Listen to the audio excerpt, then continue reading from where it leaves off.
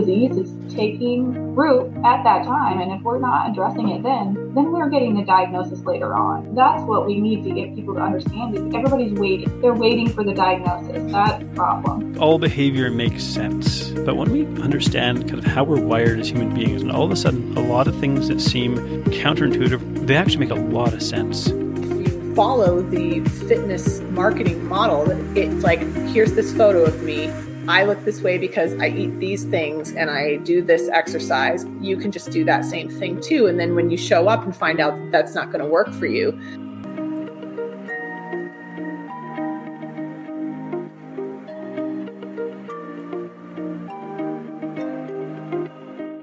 all right, we're live again with Wellness Unfiltered and another special guest who I've had the pleasure of interviewing previously on the Between the Before and After podcast. And I loved her story so much that I thought it would be really helpful to bring her back onto this discussion where we're breaking down a lot of the things that are wrong with the way that we practice medicine and healthcare and the way that we kind of miss looking at the person as a whole. And I thought it's rather than us just bad ideas back and forth, let's talk to somebody who's had some serious experience in this realm. So we're welcoming Christine Handy, who is not only a cancer survivor, a mother, a model, a master's student at Harvard, a published author, a motivational speaker, and probably some other accolades that I might be forgetting, but I think that's a pretty good start. Thank you for having me. Yeah. And so probably it's helpful to dive into one of the biggest experiences you have. We'll just like dive straight into this, We chatted more about sort of the emotional and psychological side of the cancer journey on Between the Before and After. But one of the things we didn't really have time to touch on is the actual, could we say, the mechanics of the journey, going through, traversing the American medical system as a patient like this. And I think prior to the diagnosis, I mean, did you really have any idea what you were in for when this gets landed on your plate? Absolutely not. I did not have any contemporaries that had ever been diagnosed with cancer. My mom's best friend, who was obviously 25 years older, died of breast cancer. And that was my only measure. And so when I was diagnosed with breast cancer, I said to the doctor that called me on the phone and said, "You have breast cancer." I asked him one question, which was, "Am I going to die?" And he didn't even answer.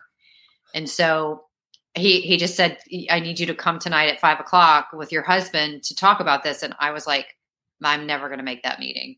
And I asked my husband, who long story, we're not together anymore. But I said to him, "Can you please go for me and just take notes?" And he said, "No, this is not my cancer. It's your cancer. You're coming with me." And I was like, I'm not going. I was so scared. So it was like that moment. And then the first month I was like a total blur. And because I had just had my arm fused from another health issue, the bone grafts and the cadaver bones would have dissolved with chemotherapy. So they couldn't start chemo for 30 days because they had to postpone it in order to preserve what my arm doctors had just done. So here I was faced with breast cancer. I couldn't move on with a protocol because of this situation. And I really had no idea what was going to happen or how I was going to get through it, especially because I had so many other issues going on at the same time. I was like, how am I going to I can't drive. I couldn't drive at the time because I had a huge cast on my arm, and I couldn't move my arm because the grafts needed to place themselves in a certain place, and it couldn't move it. So my arm was constantly on my chest, I held it like a baby because I didn't want the grafts to move, because if they moved, I'd have to have another surgery. So between caring for my arm and trying to care for my young children and trying to go to figure out chemotherapy and postponement, I couldn't even sleep at night. It was so crazy. There was too much happening, too much going on at the same time. I think I'm just still stuck on the fact that the doctor called you on the phone to give you this news. I think this is, a good point of entry to talking about care in the medical community, because the fact that somebody's willing to deliver that kind of information in an impersonal manner, such as a phone call, I think is an unpleasant statement about the way things are. And I'm not blaming the doctor. I mean, there's probably a reason why that was how it was done, but I can't think the doctor felt great about having to do that way either. Well, interestingly enough, when he called first of all, it was hard for me to physically pick up the phone because I was in this massive cast. It was from my fingertips to my shoulder. Yeah. And I was in a robe because I couldn't dress myself. So I was waiting for my husband to get home from wherever he was. I didn't know where he was. And I'm waiting to have him get me dressed. And I see my phone like vibrating on my bed. And I go over and I'm like tentatively walking over to my bed going, please God, no, please God, no. And here it was, this unknown number, and I pick it up and I'm shaking, right? And it was this very meek voice. Like it wasn't this like strong man who's like, hey, you're tough. We're going to get through this. It was like this meek little man who had this small voice who was just like, you have an aggressive form of breast cancer. And I was like, that's it? Like, how about I'm sorry? How about this sucks? Something. Nothing. That's really, when I think about that, maybe we could put it this way. How might you have preferred to receive, like, obviously it's hard enough to deliver that message. And someone else I recently was interviewing, we were talking about grief and how to have a conversation with somebody about grief. And this is a place where I think grief is going to be a powerful, felt emotion. How might be an appropriate way to try to deliver like this incredibly difficult diagnosis? Life-changing. Yeah, I have a great idea. If you have a spouse, if this person has a spouse, they should call that spouse. And then they should plan with the spouse to come into the office without alarming somebody, the patient. Just say, hey, you know what? We're going to go through those results. We're going to go into his office, right? But to cold call me and say, this is what you have, and I need to see you at 5:00 tonight. And by the way, it's 8 a.m. So now you have 8 hours to ruminate of this in your head by yourself. That's the other thing. I think that they should find a way, before they say anything, or if they have to say it on the phone, are you with somebody? Like that would be a good start. Because if you're not, say, you know what, I don't have the results yet, but I'm going to call you back later. Can you have somebody with you? And even though that's a little white lie, because they do have the results, it's better than somebody. I mean, I'll never forget that phone call by myself.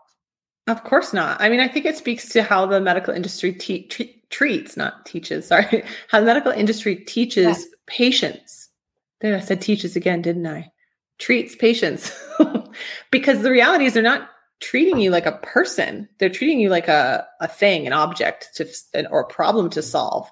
And so they take the compassion out, because the compassionate response, the like human response would to be, to say, are you alone? Do you have somebody you can come in with? Like, hey, we need to discuss something. Is there something you need? That would be the compassionate medical response, right? I think we've lost her. Yeah. Well, because compassion is kind of in my wheelhouse, and it's a big component of what I do.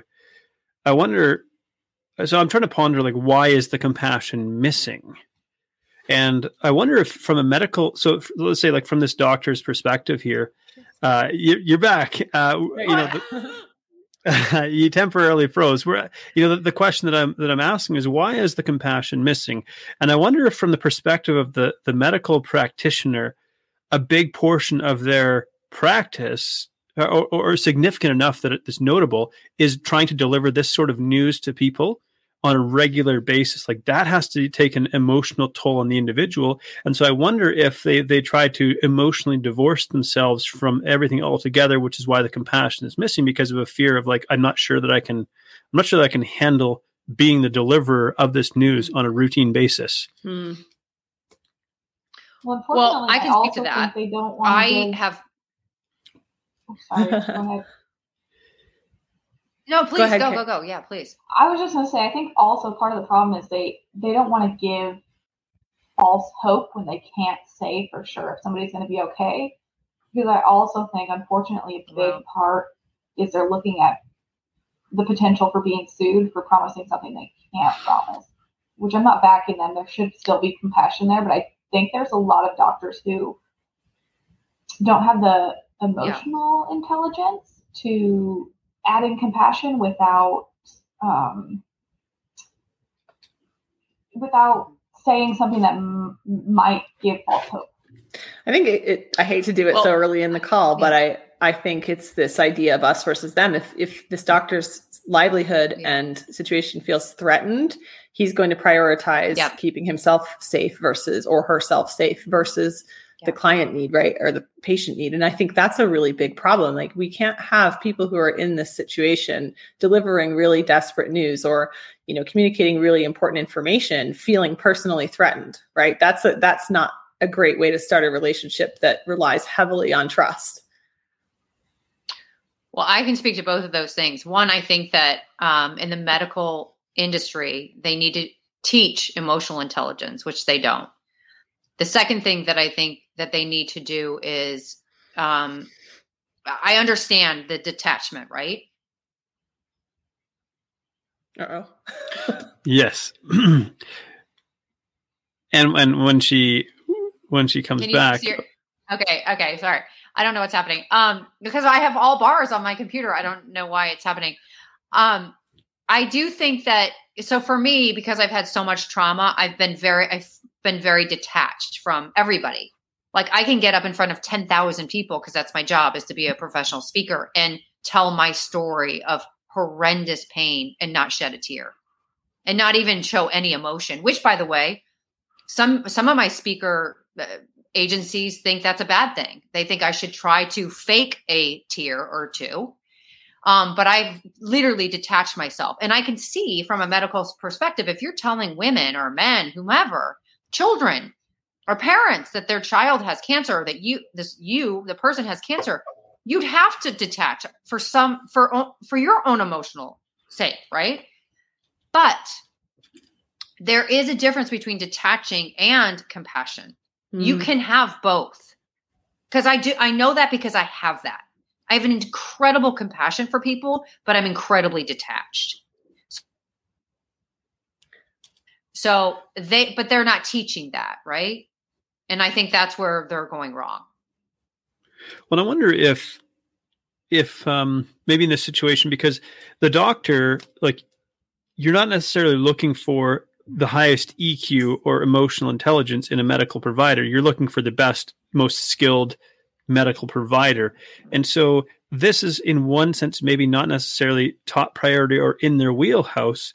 So I don't think there's a position called this, but what about, like a position within a facility, which is like deliverer of news? So you wouldn't maybe call it that, but genius. It's a genius idea. Or at least somebody, that needs to happen. Yeah, sitting with the doctor in the room, because I think you can't detach the two services either. I think if you tried to do that, you'd be in trouble, because you're going to have technical questions. You're going to have, outcome questions and all of that. This is such life-changing news. I think they should send somebody to their house. Like, we're not talking about, you have a cold. We're talking about you may not live at all. You may die. So I think it's worthy of somebody driving over instead of using a phone. That mentality, I don't understand it. That was the most, there were lots of really traumatic things that you described, but the thing I found the most traumatic was the fact that somebody didn't take enough time and care to handle you and your, emotional state appropriately, because that can have a huge impact on your recovery as well. Let's be honest. I have a client story that he was diagnosed with stage 4 colon cancer, and he nicknamed the first doctor he spoke to Dr. Doom, because the guy just literally told him there was no hope, forget it. And he's on year 4 now of surviving it. And had he not had the inner strength, the personal strength to go and seek out a second opinion, he would have taken what that doctor said and taken it as a death sentence and not gone on to find the person who did actually help him.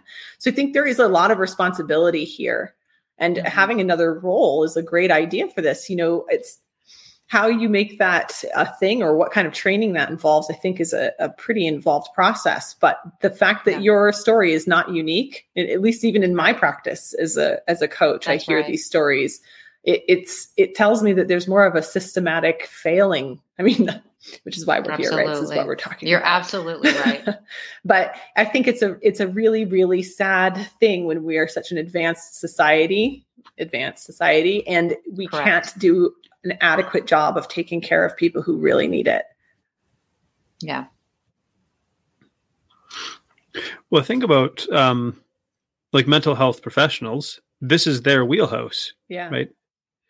and they deal with this on a regular basis. And part of their skill set, part of their education, part of their learning is going to be around, I mean, as coaches, we already hear difficult enough stories from our clients, and we understand that we're not in the role of mental health professional, but we also can't ignore the fact that the reason clients are coming to us for help is very rarely just because, well, I want to look a little bit better. But right.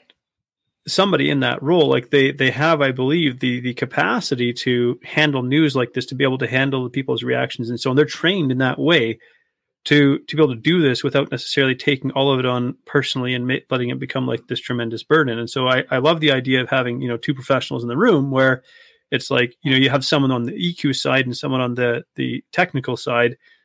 And now you're definitely not alone in this. I think it really speaks back to this idea that there needs to be more of a care team rather than a specialist approach. And we talked about this on a previous live stream that, there's been a really big shift away from the generalist to like, there's one family doctor, everybody went to him or her and they knew you well. And so they were better able to sort of have a feel for what might be happening. And then they would refer you on. And the generalist has really lost a lot of traction, at least here in America. I'm not sure about in Canada, but they're hard to find and they're not very easy to get in to see because they're booked out because there aren't very many, because it's more lucrative to be a specialist. Mm-hmm. But you get what you get, it's like they're extremely good at this narrow field. That's what being a specialist is. And so they don't have these extra skills that they need, the rounded out version of being a doctor that's missing. So like, what does that care team look like? Who should be on that team? Yeah, I was going to say that too, a care team, more collaborative. But then the problem, especially here in America, is like, what would that cost? And then insurance, and then like you have that whole cycle of. I think you could argue that it would probably eventually cost less because you'd be able to go more on a preventive side rather than a like, oops, everything is awful already. And now I have to fix it, versus if you have somebody who's already your caregiver and you go and see them no matter what, because, you've got a weird skin issue or you've got some digestive issue and you go in and they can take care of that initially. You don't wait so long to go get your annual checks. You don't wait so long to take care of an issue. Right. And it's a clear pathway, right? Like that, I think this is something we've talked about a lot before too, is there's no clear pathway to care. Did you feel once you got that diagnosis that you knew exactly what the next steps were? Well, it's interesting because I think it's so dependent on the physician. So for instance, the doctor who messed up my arm, he destroyed my arm, right? He did that level of care, although he was the best doctor in Dallas and he went to Stanford and he had all these accolades, he destroyed my arm. But when I walked in to see my oncologist, and by the way, after that, I didn't trust any doctors.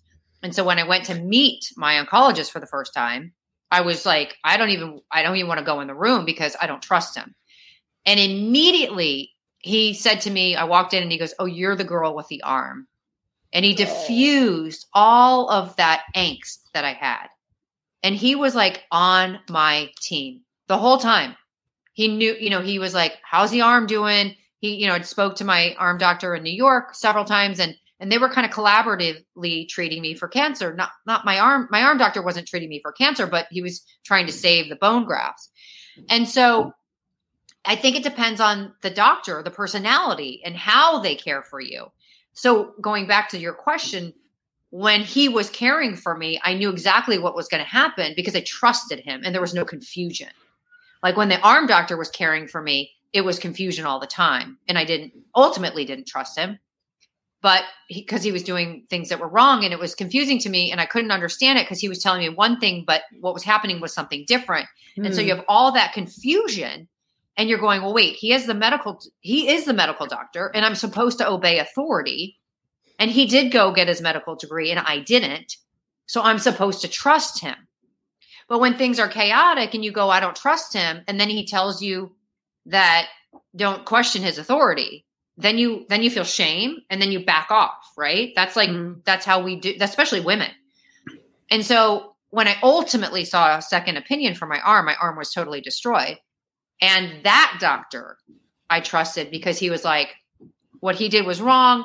You have people that show compassion. They change the trajectory of your health.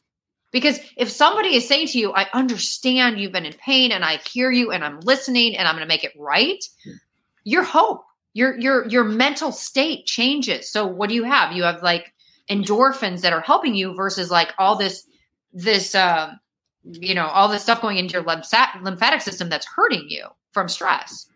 So just the doctor alone can change your life.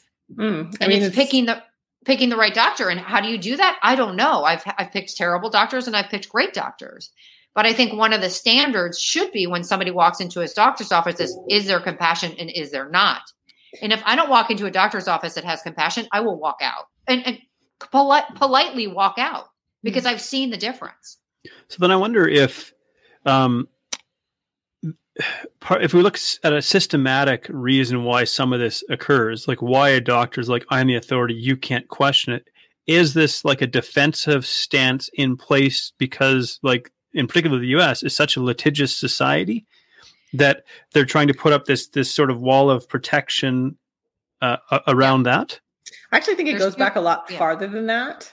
I think that it's if you look again, here I go with the anthropology again. I just can't stop, can I? But like, if we go back a little bit farther, like we had much stricter roles of authority and respect even 100 years ago than we have now. And the doctor has always been an incredibly revered position in society. Correct.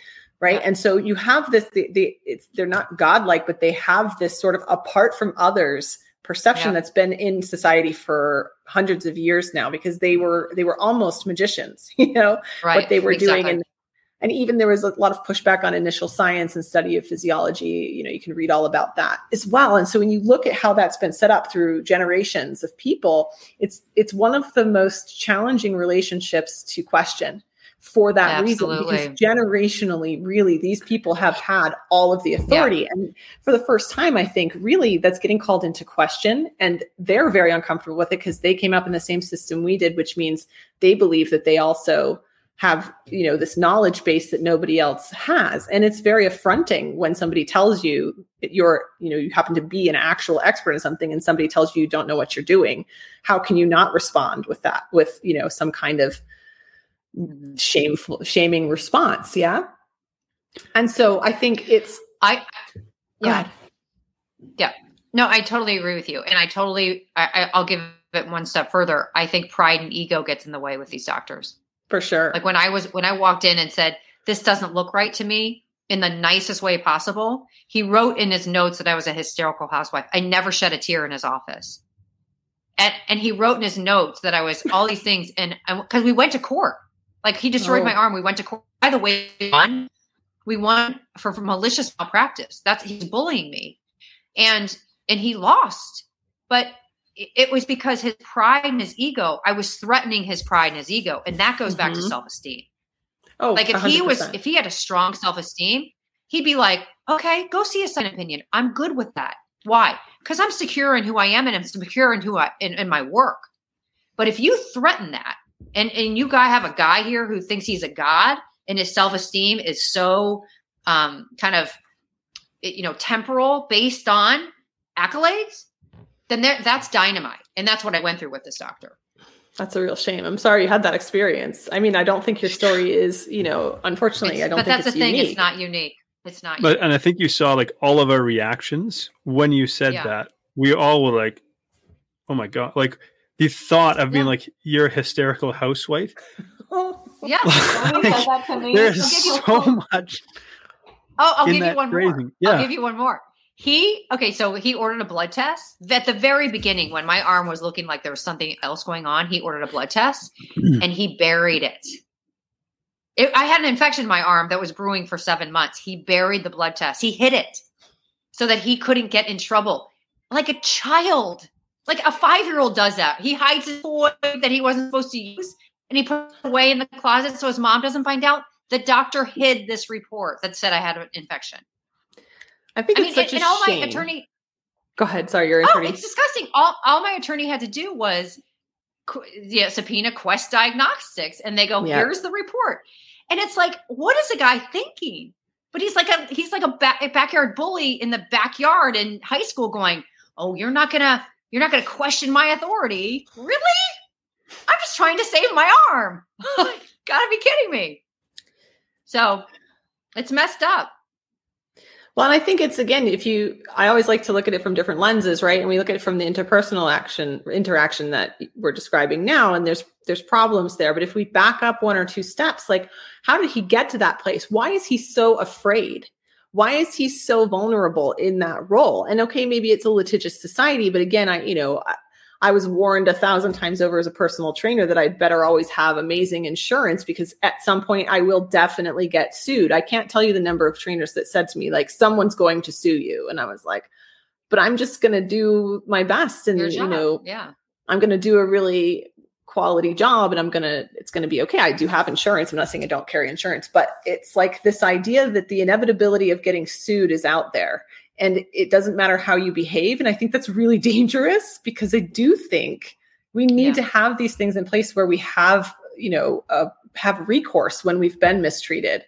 But on the other hand, if you have an entire system that's functioning around preventing people from suing each other, that's not good either. And somebody made a comment I saw pop up about the Google, there's a slippery slope of Google educated people. Oh, it was John. Right. And I think this is the retaliation or the response to this inability to communicate effectively with the medical professions. Right. You don't start looking outside of the revered, respected experts if you feel like you're having good communication with them. So I look at like the approach that I take with my clients, for example. So I say to my clients, we are two experts collaborating.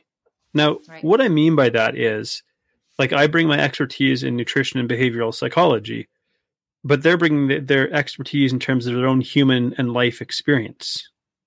And so when they come to me with questions, or they say, I'm not sure about this thing that you shared with me, or whatever, that's them sharing from their experience. And so this idea of, like, I think it's powerful that we have, Google and this massive trove of information at our fingertips, so that we can go to our professionals and ask better questions and be advocates for our care. It shouldn't be seen as a threat to the medical profession. That we, in one sense, you could say we basically have access to the same information. We don't have the same lens of expertise to look through the I'm not an oncologist, but I can still access the same information he does or she does, and from there bring an educated question. And so this speaks to the need of becoming like our own best advocates. We should be our own best advocates, but it's scary because those doctors have a lot of power. In the medical industry, in the legal industry, they protect doctors. They don't protect patients. So when I decided to sue this doctor, when I decided to sue this doctor, he had barely any insurance, and he did that for a reason, because nobody could take it from him, But I wasn't doing it for money. Fortunately, I was able to afford all the surgeries and everything that I went through. I was doing it so he wouldn't do it to somebody else. But when you go up against a doctor in the legal system, now I sued him. I was going through chemotherapy. I walked into court, I had no hair. Like I had a cast on my arm. And so he looked over at me and he laughed, because when he had first seen me in his office, I was like this beautiful model. And now I was suffering from cancer, had no hair. And he looked over and he was like, he made fun of me. And so I just think the legal, and you know what? We won, but we barely won. It was a very hard road. And our case was so egregious. That man was so obvious. I had so much proof, and we barely won, because the legal system protects the doctors. Growing up in Canada, we used to, as kids, we didn't know a whole lot, and we didn't have the internet back then. I'm sort of aging myself as well, but we would hear that 70% of the world's lawyers reside in the U.S. I don't know if that's factually correct to this day, but that's the way that we thought about it. Because as kids, we used to joke about, like, we could sue our parents for, like, disciplining us or something. That was the ideas that we had in our head. If we lived down there and there's all these lawyers, we could sue our parents because, blah, blah, blah, but it's this idea. Like, I think the U.S.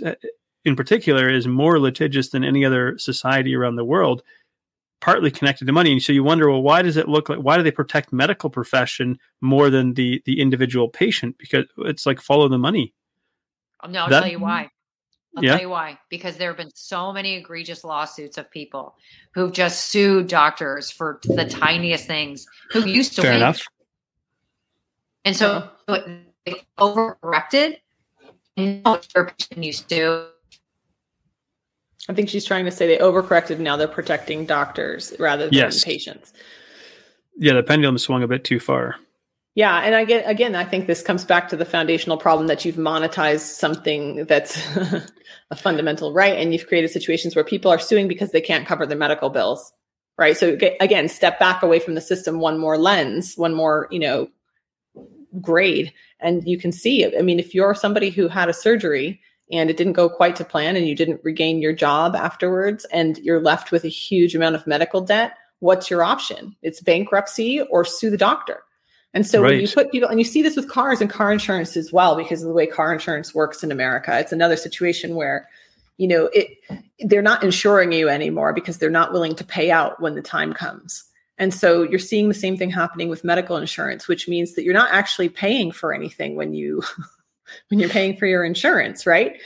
And these are the bigger systems problems that create these unfortunate experiences for people where she goes in and this guy who should have been out of practice, it sounds like long ago, is still able to practice and get away with it. And God knows what his staff was saying about him. She could not have been the only person having issues. So he was getting protected from multiple angles, right? So, there's always a few bad apples, but it's like when you start realizing the whole tree is rotten, you better look at the roots. It's like, something's up with the roots, and the roots are, people can't cover their medical bills.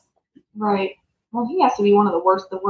But then when we look at like doctors who, they're human. So we expect some mistakes, some errors. So they should be able to also state that when they made a mistake. So if he made a mistake with her arm, he should have, if he wasn't the way he is as a person, but he should have been able to admit that he made a mistake and then move forward from there. But if it's not safe, you're not in an environment where it's safe to admit your mistake because it could cost you your practice. You're not going to do that. Nobody's going to put themselves in that position. Right. So I think, and it's interesting because my husband's just had a second collarbone surgery. He had a motorcycle accident and he powdered his collarbone. I mean, just like so many pieces, it was impossible to see that there was still a bone in there. And we found this emergency surgeon and he did a really excellent job. Right. And he came out. I remember when I was in the waiting room and he came out to tell me, how it had gone. And he was like, well, it was much worse than the x-ray looked. He said, but I'm pretty proud of myself because I'm pretty sure that sucker's going to hang together. Not in exactly those words, but that was very much the gist. Right. And so, fast forward a year and a half, my husband's done all the PT. He's done all the things he was supposed to do. And the bone didn't quite heal all the way through, even though it was plated. So he's had to have the surgery repeated. We went back to the same surgeon. And this time, this guy literally went to all of his peers and said, okay, here's what's happened. I really want this to be fixed. What can I throw at this? And he came back to us multiple times. He called us and said, okay, well, we've got this strategy and we've got this strategy. And I think we need to do 6 of these things. What do you think about that? And he was so amazingly communicative about it.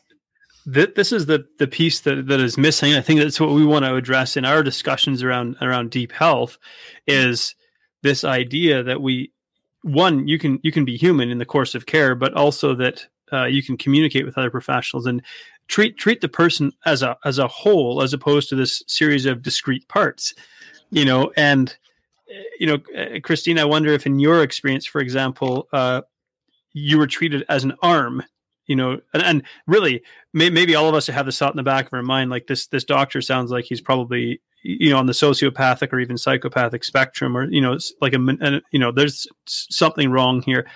But I was on a panel discussion yesterday and we were talking about the term narcissist came up because I think it gets bandied about a little too much now, a little too easily because there's a psychiatric disorder. But so I was looking at what are the stats. And in the general population, it's less than 0.5%, right? It's not nearly as prevalent as we would think it is. But on the same token, you look at certain professions and you say this profession or this profession attracts more highly these types of individuals. And so I wonder if the medical profession attracts those who have a certain need for status, prestige, gratification, that kind of thing. Certainly within surgeons, right? Surgeons for sure. Yeah. Yeah. I think that's pretty well documented. There's some pretty good research out on that. I don't know if any of you were a fan of Scrubs back in the day, but there's Dr. Cox. He was a doctor, and he called the surgeons scalpel jockeys. Mm-hmm.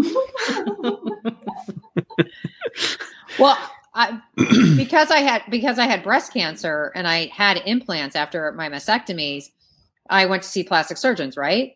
Well, plastic surgeons can be very narcissistic because when you come out of plastic surgery, when you take your breasts off and then you put, implants in, they're like, oh, this needs to be moved a half an inch here. And this needs to be tucked in here. And you end up having 3 or 4 surgeries for reconstruction because they're like, let's tweak this. And the truth is, the medical field, plastic surgeons in particular, it's a business. Yeah. Every single time they go in to tweak something, they're getting paid thousands of dollars. Like it's their business. If they don't do surgeries, they're not making any money. And so looking back, it's so easy for me to go, you know what? I should have just left that one alone, left it after, you know what I mean? But they're telling you, no, we have to do this now. I'm like, okay, you're the doctor. Yeah. But it's my body. I wasn't an advocate for myself back then. But how can you advocate for yourself when you're so emotionally worn down from all of these other experiences too? And I think that's the really tricky area, right? Because that's why you need to be able to trust your doctor, is because you're not going to be, it's like somebody in shock. You don't ask them whether they should go to the hospital or not. You take them to the hospital because they are in shock, so.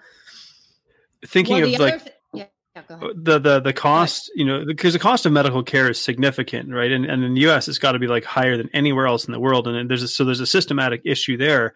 So it's funny. It's easy for us in a roundtable discussion to sort of put, well, we should do this or we should do this, but of course the reality of the situation might not be quite so cut and dry. But I wonder, is there space in a system like this for like a type of patient advocate, which might be the deliverer of news? So essentially, you almost get like a case manager, like somebody who will direct you to this professional or this one, but they're like their job is to take you on and be an advocate for you, because as Chris, you mentioned, like when you're in this emotionally depleted state, going through chemotherapy, going through surgeries, your body's being, for lack of a better term, mutilated in a sense.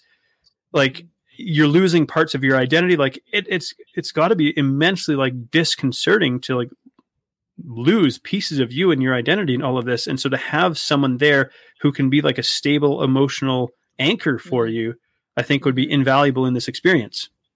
I think it comes back to this treating the person as the whole again, though, because we often talk about mental health, and it's so much more commonly talked about today than it's been ever before. It's the idea that mental health is just as important as physical health. And, we're collaborating on building this deep health model. And it's this idea that like, you can't just look at people as if they're an arm or a leg or a breast or any of these individual body parts, because whatever you're doing to that part, you're doing to the rest of the person. So like, how do we get mental health professionals into hospitals in higher volumes where they're able to just go and work with the patients that are there? Because even if you stay overnight, if you've ever stayed overnight one single night in a hospital, it's like, it's a lot. Okay. Like it's a lot of things going on and it's scary, and you can be completely left alone with that, with no support. And the nurses are overburdened most of the time. Even in other countries, like my overnight hospital stays weren't all in America. And I can say the nurses did their best, but they've got however many other patients they have to go see as well. So how we insert these caretakers or these case managers into the system has to be sort of like, that's your case manager for whatever doctor you go see, not just because you went to this facility. Right. I think they can't be linked to the facility. They have to be linked to the person. To the system. Yeah. Well, I wonder though, like, because we can probably argue for this, because the biggest argument against maybe adding elements of this to the system is cost. And you come back to this, like you're always going to be in this battle against how much is this going to cost. If you can demonstrate that by adding this element to the system, overall the cost of healthcare is going to decrease, you're probably going to, but in the US, you have this for-profit medical system. That's the kicker, right? Because it's like, well, if you decrease costs, you're decreasing money going into the system. I have a friend who's a brain surgeon, and I think he's paid $1,800 an hour. Yeah. Like now, he's a brain surgeon, and there's like He's a brain surgeon, but like $1,800 an hour. So yeah, of course he wants to work, because every hour he works, he makes what some people make in 2 weeks or a month. Yeah, I think it's all very necessary. I have a friend who tried to start doing this very thing, because what you need is an advocate for you. Because, like, take my situation as an example. I had a colon problem, I had an arm problem, and a cancer problem. So if the arm doctor is not talking to the cancer doctor, he's not talking to the colon doctor, it's madness. And none of it makes sense. If you have an advocate who's like, okay, here's colon, here's her paperwork for her colon. This is what happened. Here's her arm situation. Here's the cancer situation. We have to have it all collectively together so we understand all of this, so we don't have these problems going forward. If you don't have somebody like that, the hand's not talking to it's like, it doesn't work. So, but she tried to do this very thing, and it failed, because the medical people, they don't want it, because it is going to be cost effective in the end. And the insurance companies do want it, but they're not willing to do the studies on it. And so right now it's like they're not doing anything, but it has to happen at some point. Do we need to take a nuclear bomb to the system? I mean, periodically, this is what happens, right? Like, look at society. Periodically, societies sort of unravel themselves because there's a buildup of it's a buildup of all sorts of things that were solutions at the time that seemed like good solutions. But when you start like glomming them on to each other, you get this thing that just doesn't work. And sometimes starting over is easier or better, or, Depends on how you start over, though. That's the key. That's the key. This is the part we haven't done very well yet, right? Exactly. It's like we can't we're so reactive. Start over in a civilized way. Yeah. We're too reactive. Instead of being methodical about this stuff, we're so reactive as a culture, as a community, right? I mean, look at COVID. Everybody's been reactive. It's been fear-based, but it's not logical. So you have people who are not being diagnosed with cancer. They're being they're being diagnosed with late-stage cancer because they've shut down the testing centers, right? In the beginning. Mm-hmm. And so you have more people dying from cancer now than ever because of COVID. Because you're not catching it. Yeah. They're not catching it. And they're scaring people to go to the facilities that could catch it. And so it's broken. It's wrong. And it's all fear-based. And that's where I get frustrated, because we can't have a medical system that's fear-based. We have to. And the other thing is I'm getting my master's at Harvard, and I'm in the journalism literature program. The journalists that studied 30 years ago, they had these very stringent rules about what was truth, what was able to be shown on the media because it was fact-checked, versus now, which has gone completely off the window. They're not even teaching it anymore. So the ethics involved in all of the media is gone. Mm-hmm. And you can see that. And so you have like a CNN who's very much to the right, and or wherever left. And then you have another one that's very much to the left. And so you're not having people that are just giving the facts. It's all like my opinion. We can't have people's opinion. That has to be the facts. Yeah. Right? The opinions come next, right? You need the facts first. Then you get to have the opinions and the hypotheses. Right. Yeah, people can make opinions after they see the facts, but if the facts aren't being shown because you're just seeing the reporter's opinion, that's skewing the whole process. It's changing the relationship too. It's changing what you look to journalists for. Oh, right. Yes. And they're now in a completely different position in society than they should be, because the role they're now in a power position. Exactly. Yeah. That's exactly the problem. They're not just feeding the information. They're now like doctors, where they're like, I'm powerful, I'm in control, and I'm in charge, and I'm going to tell you what I think. That's dangerous. Yeah. It's well documentedly dangerous too, right? It's the freedom of the press is a really important thing. And we often talk about it from the perspective of the press should be free to speak the truth, right? But what's happened is the press has been freed to say whatever they want, which was not the intent. Their opinion, which is different. Yeah. So then maybe I could take a giant, as a Canadian, a giant deep dive into like conspiracy territory or something like that. If you look at a whole, where, again, it comes back to follow the money. If you think about the media, what you have is now, for example, billionaires who own media outlets and then fund Twitter. educational grants or things like that. And then they say, well, so of course, journalists are going to put forward stories that suit whatever slant that these. So we have this accumulation of wealth, and you could sort of maybe argue the same thing when it comes to the medical system. The dysfunction we see there is you look at where the funding dollars are coming from, who's paying for this. One of the popular targets of conspiracy theories is good old Mr. Gates there. And I don't have any sort of theories about him, but what you could say is like, so he's invested heavily in certain medical technologies through his foundation. And so because of that, and then he's invested heavily in media outlets as well. So because of that, he can use the media to advocate for certain medical practices as well. And it's not to say that maybe he is altruistic. I don't know the guy. But you look at that and you think the potential for conflict there is enormous because he wields this, his wealth has doubled since he left Microsoft. So I'm picking on him. I'm sure he's got thick skin and can take it, and I'm a nobody. But the point being that you have this massive amount of power because of funding and where that funding is being directed, and the narrative is then being controlled, whether it's the medical or the media. Right. I mean, it's definitely going again, when you look at whenever the concentration of power, AKA in this case, money, is in the hands of a small group, it doesn't matter what they do with that money. It's never going to appear good to anyone or to everyone, right? There's always going to be sort of like, he could be the most altruistic person in the world and his motives could be absolutely pure. And then the effect of whatever he chooses to do could totally suck. And he was just wrong because he's one person. And I think this is where the root of the problem is when we're looking at one person, and you can take Elon Musk, you can take any of these billionaires now, they're still human beings.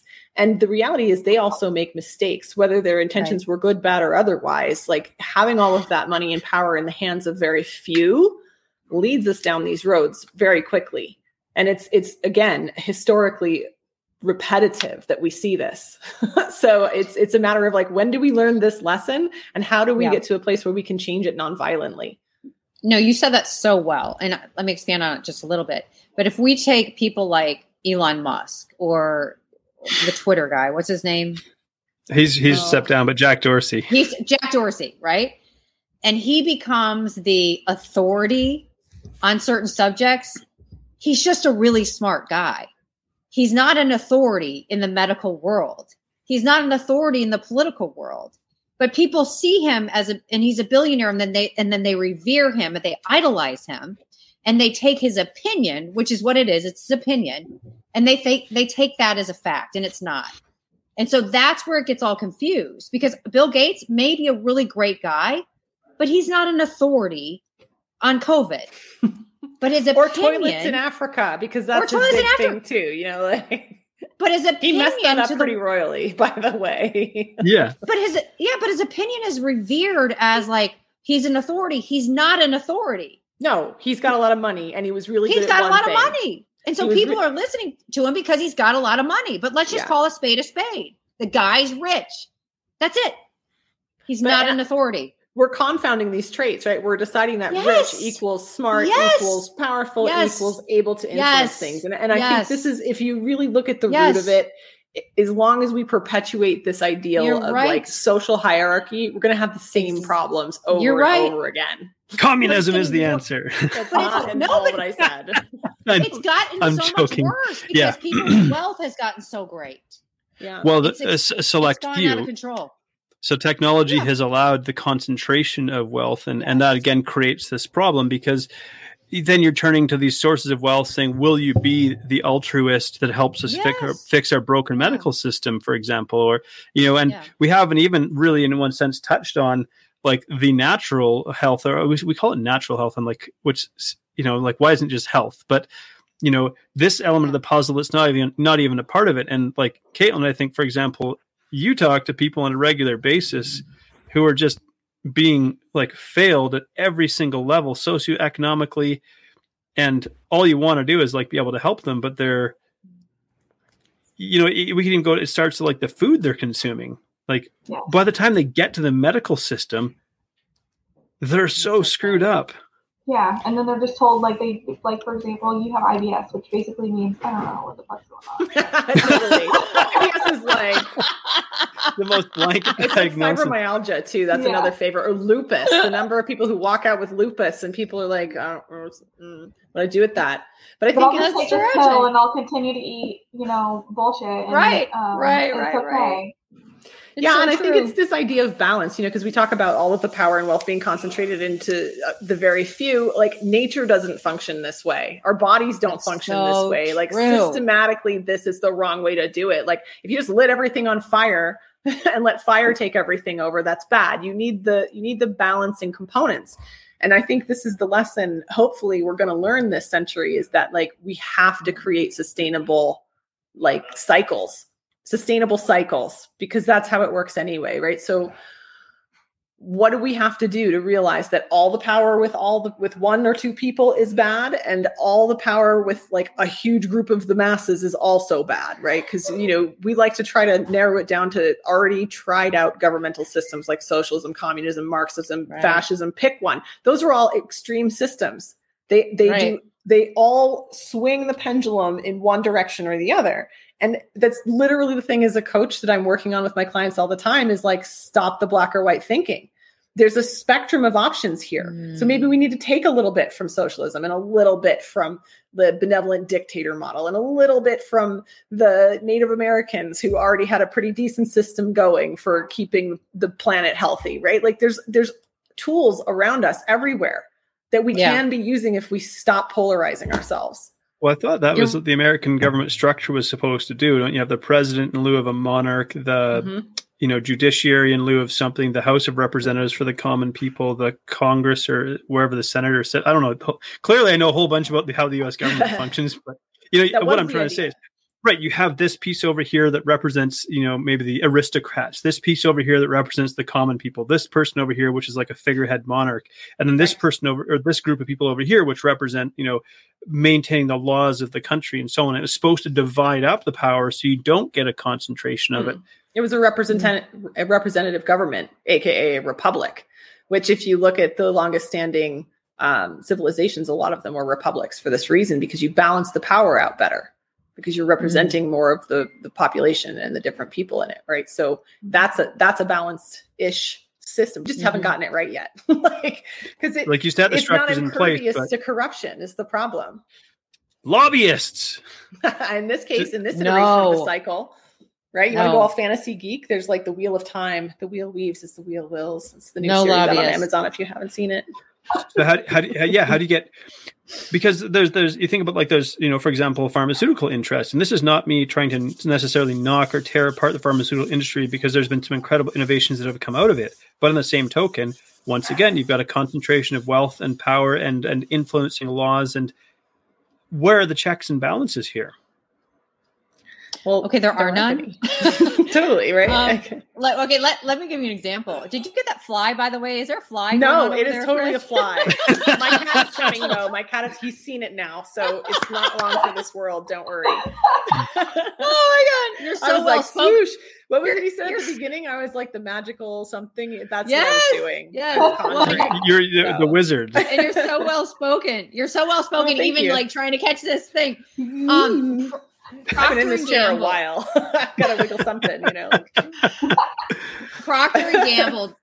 I don't know if you guys saw this. Procter & Gamble just took off many of their products off the shelves.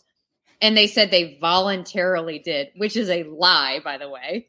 Procter & Gamble had willingly put benzene, which is a carcinogenic, which causes cancer, into their air sprays, their sprays for deodorant, their sunscreens, their lotions for years.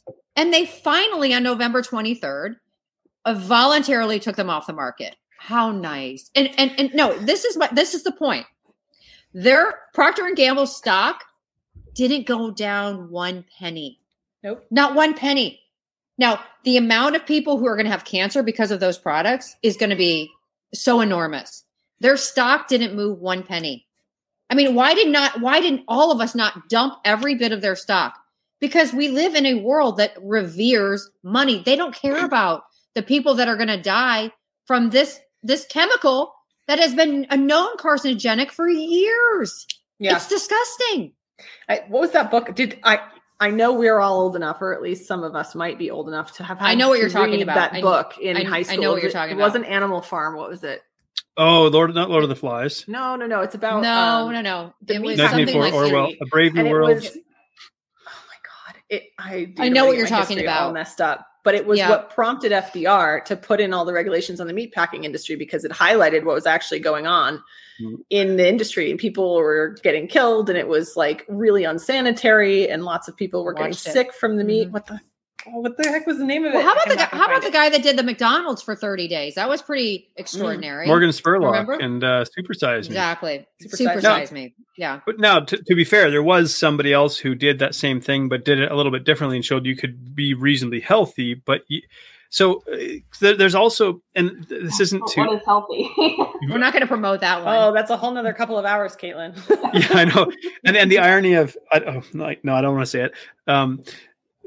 The irony of a health pass to go to McDonald's. But anyways, there, I said it. But the I don't know. She's going for the. She's going. I'm getting for the it. cat. Oh, the cat. Sorry. I love it. Well, this is real life, right? And so, and I think it's like now that we're like getting comfortable with each other, now we're like now the personalities we're like, all right, now we're gonna like let fly here. Here it is. Get it.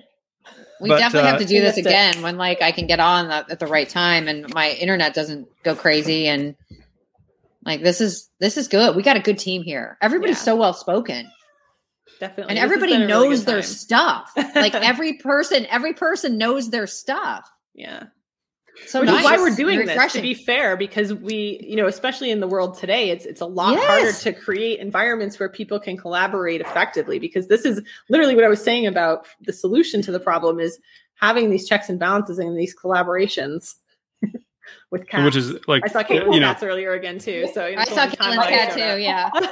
But that's exactly what we're trying to do. Like Chris and I came together and this is working. I've dragged Caitlin into the mix. Not really dragged. But I was like, we need a gut health specialist here as well. And she's great. All of them. Though, because we need to have these discussions. Because we want to raise awareness. Like you have a degree of power and autonomy, individually, but like collectively. How do you start breaking down some of these structures? It's like you have to come together and talk about this. We have to create awareness and education, but we have to create it in a way that people actually want to consume. Because, I say like in like say the health, like Caitlin, Chris, and I, we're all coaches in this industry. We're not in competition with each other. We're in competition with Netflix and Snickers, or Doritos or Mountain Dew. Like that's who we're in competition with, because they're hijacking our brains, right? Or even the fitness snacks. And that's another 6 to 7 hours of meat ranting, if you want to have a rant about that. People get mad when you tell them they're healthy fitness snacks. Oh, they're Quest bars? Caitlin, you and I should have a conversation about Quest bars and gut health. Ready? Go. Yeah. I think people are receptive to conversations that are intellectual, and people have the facts and they have the expertise. All of us have that. So we don't get on here and go, oh, well, so-and-so company and, screw them or whatever. We're not like pointing fingers. We're just being logical and factual.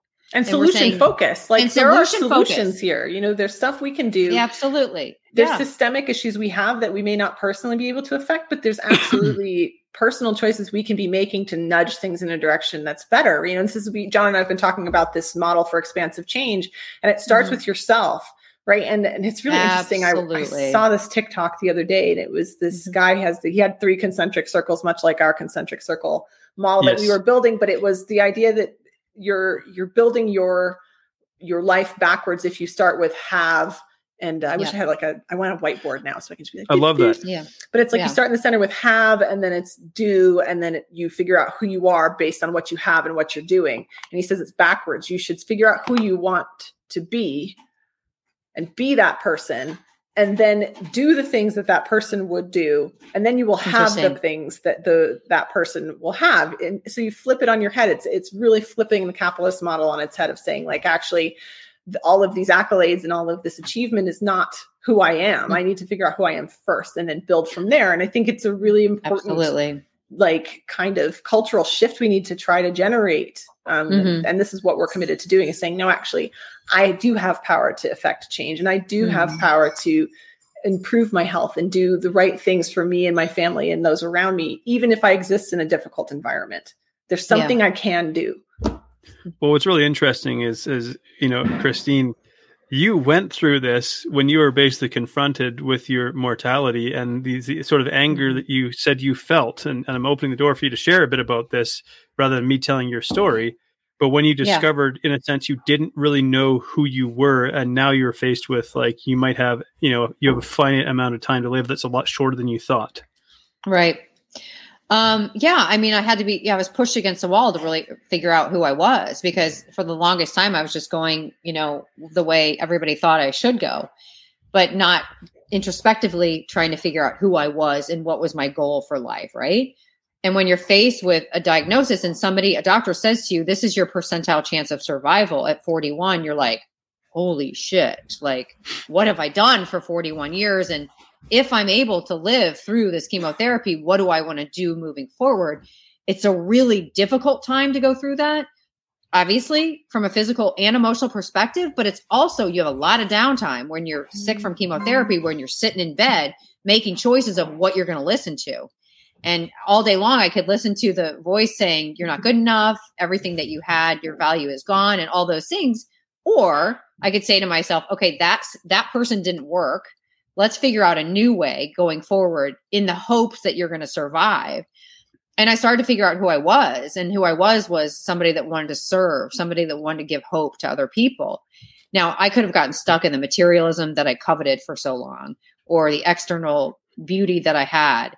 And I just was like, that didn't work for me. I was lonely. It didn't feel good. Something was missing. And I think what was missing was that serving. And so since my diagnosis, it's been 10 years and 8 years cancer-free today. But I almost want to sing happy birthday or something like that, because it's like the rebirth of Christine, Yeah. But I think that, a lot of people go in the wrong direction, and they take all that pain and all that suffering and get bitter and have unforgiveness, like to that doctor. But I don't want to have unforgiveness to that doctor, because then he controls me. So I don't want him to have any more control of my life than he already had. And so my decisions moving forward, all we have is our reaction, right? That's it. How we react to trauma, how we react to pain, how do we react to the diagnosis? And my reaction was, I'm not going to give away my power anymore. I'm going to figure out who I am, and whatever that looks like, I'm going to do that moving forward, because I have to find some joy in my life. And finding joy for me was sharing my story and helping other people figure out their joy, and teaching people how critical self-esteem is. Because the decisions that I made, especially with this doctor who bullied me, those decisions were based from a place in my life where I had no self-esteem. I was allowing that man to bully me.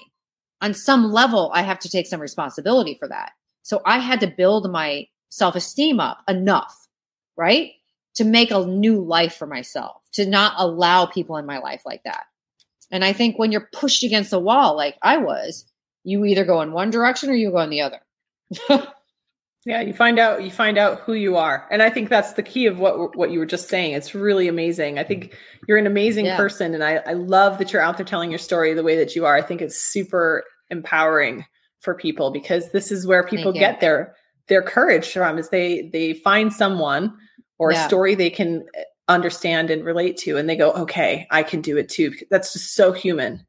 It's so beautiful, like it's just really, if she can do it, I can do it. It's the best thing. Yeah. We're like story making machines. Well, I mean, you'd like to call us a meat machine in a skin suit, but that's Chris's terminology. But we're story making computers, in a sense, in our brain. That's how we cultivate a sense of meaning to what happens to us, as we create a story around that. And so we read ourselves into the stories of other people. So choosing, someone who is struggling with cancer might choose to read themselves into your story. And this is what gives me hope. And that's why each one of us shares our stories. And in the mentorship that I do, I really try to help other coaches that I mentor too, to bring out your story, bring that human element, because this is where we can create change.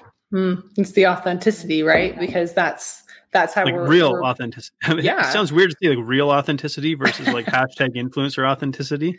Yeah, but this is another response to the mistrust of the system, right? Is we now have influencers. We don't have media people. We have influencers, right? Who are catching our attention and inspiring us to do something. And I think this is why this is so important. This work that we're trying to all do in our own ways is that if there are going to be people out there who are influencing, they need to be people who are hopefully doing things for the right reasons. Yeah. Yeah. From a place of service, like you say. Yeah. I love that. I think it's a really, like, clearly we're going to have to have this conversation again or something around it. Cause I mean, as each one of us talks, I'm just like, oh my gosh, there's so many rabbit holes my brain wants to go down. So we're definitely going to do this again. But if to bring it home, it's like, if you wanted to give somebody one digestible nugget sort of to take away from what we've been talking about today, what would it be?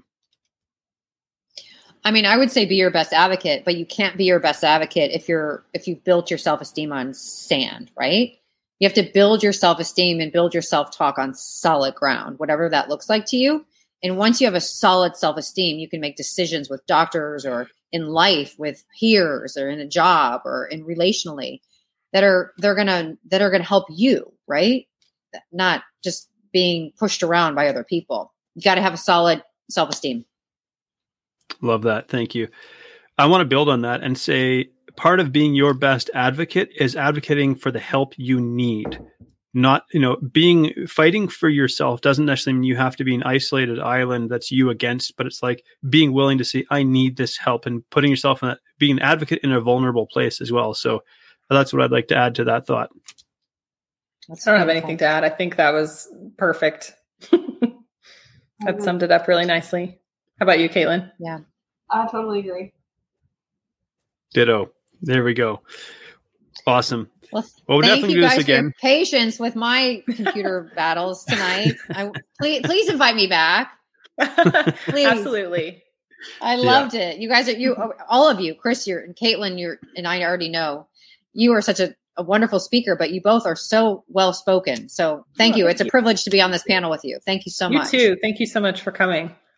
Yeah, it's been a pleasure. We're starting this Deep Health Academy and try to start to change the narrative around what it means to get healthy and fit and to lead a fulfilling life. Because in the end, this is what our clients come to us for, whether they think they want a six-pack or not, right? Like for the vast majority of people, if they do manage to achieve that goal, they still are the same person they were before they had a six-pack. And a lot of the issues that they were feeling haven't been resolved. So there's mindsets, beliefs, identities, and we have to bring them into our conscious awareness if we're going to create change. The process of bringing it into our conscious awareness can be uncomfortable because now we're going to see our flaws as they are. We're going to see ourselves without the filter. But with compassion, we can look at it with a curious desire to understand. And so compassion and awareness is where we create transformation.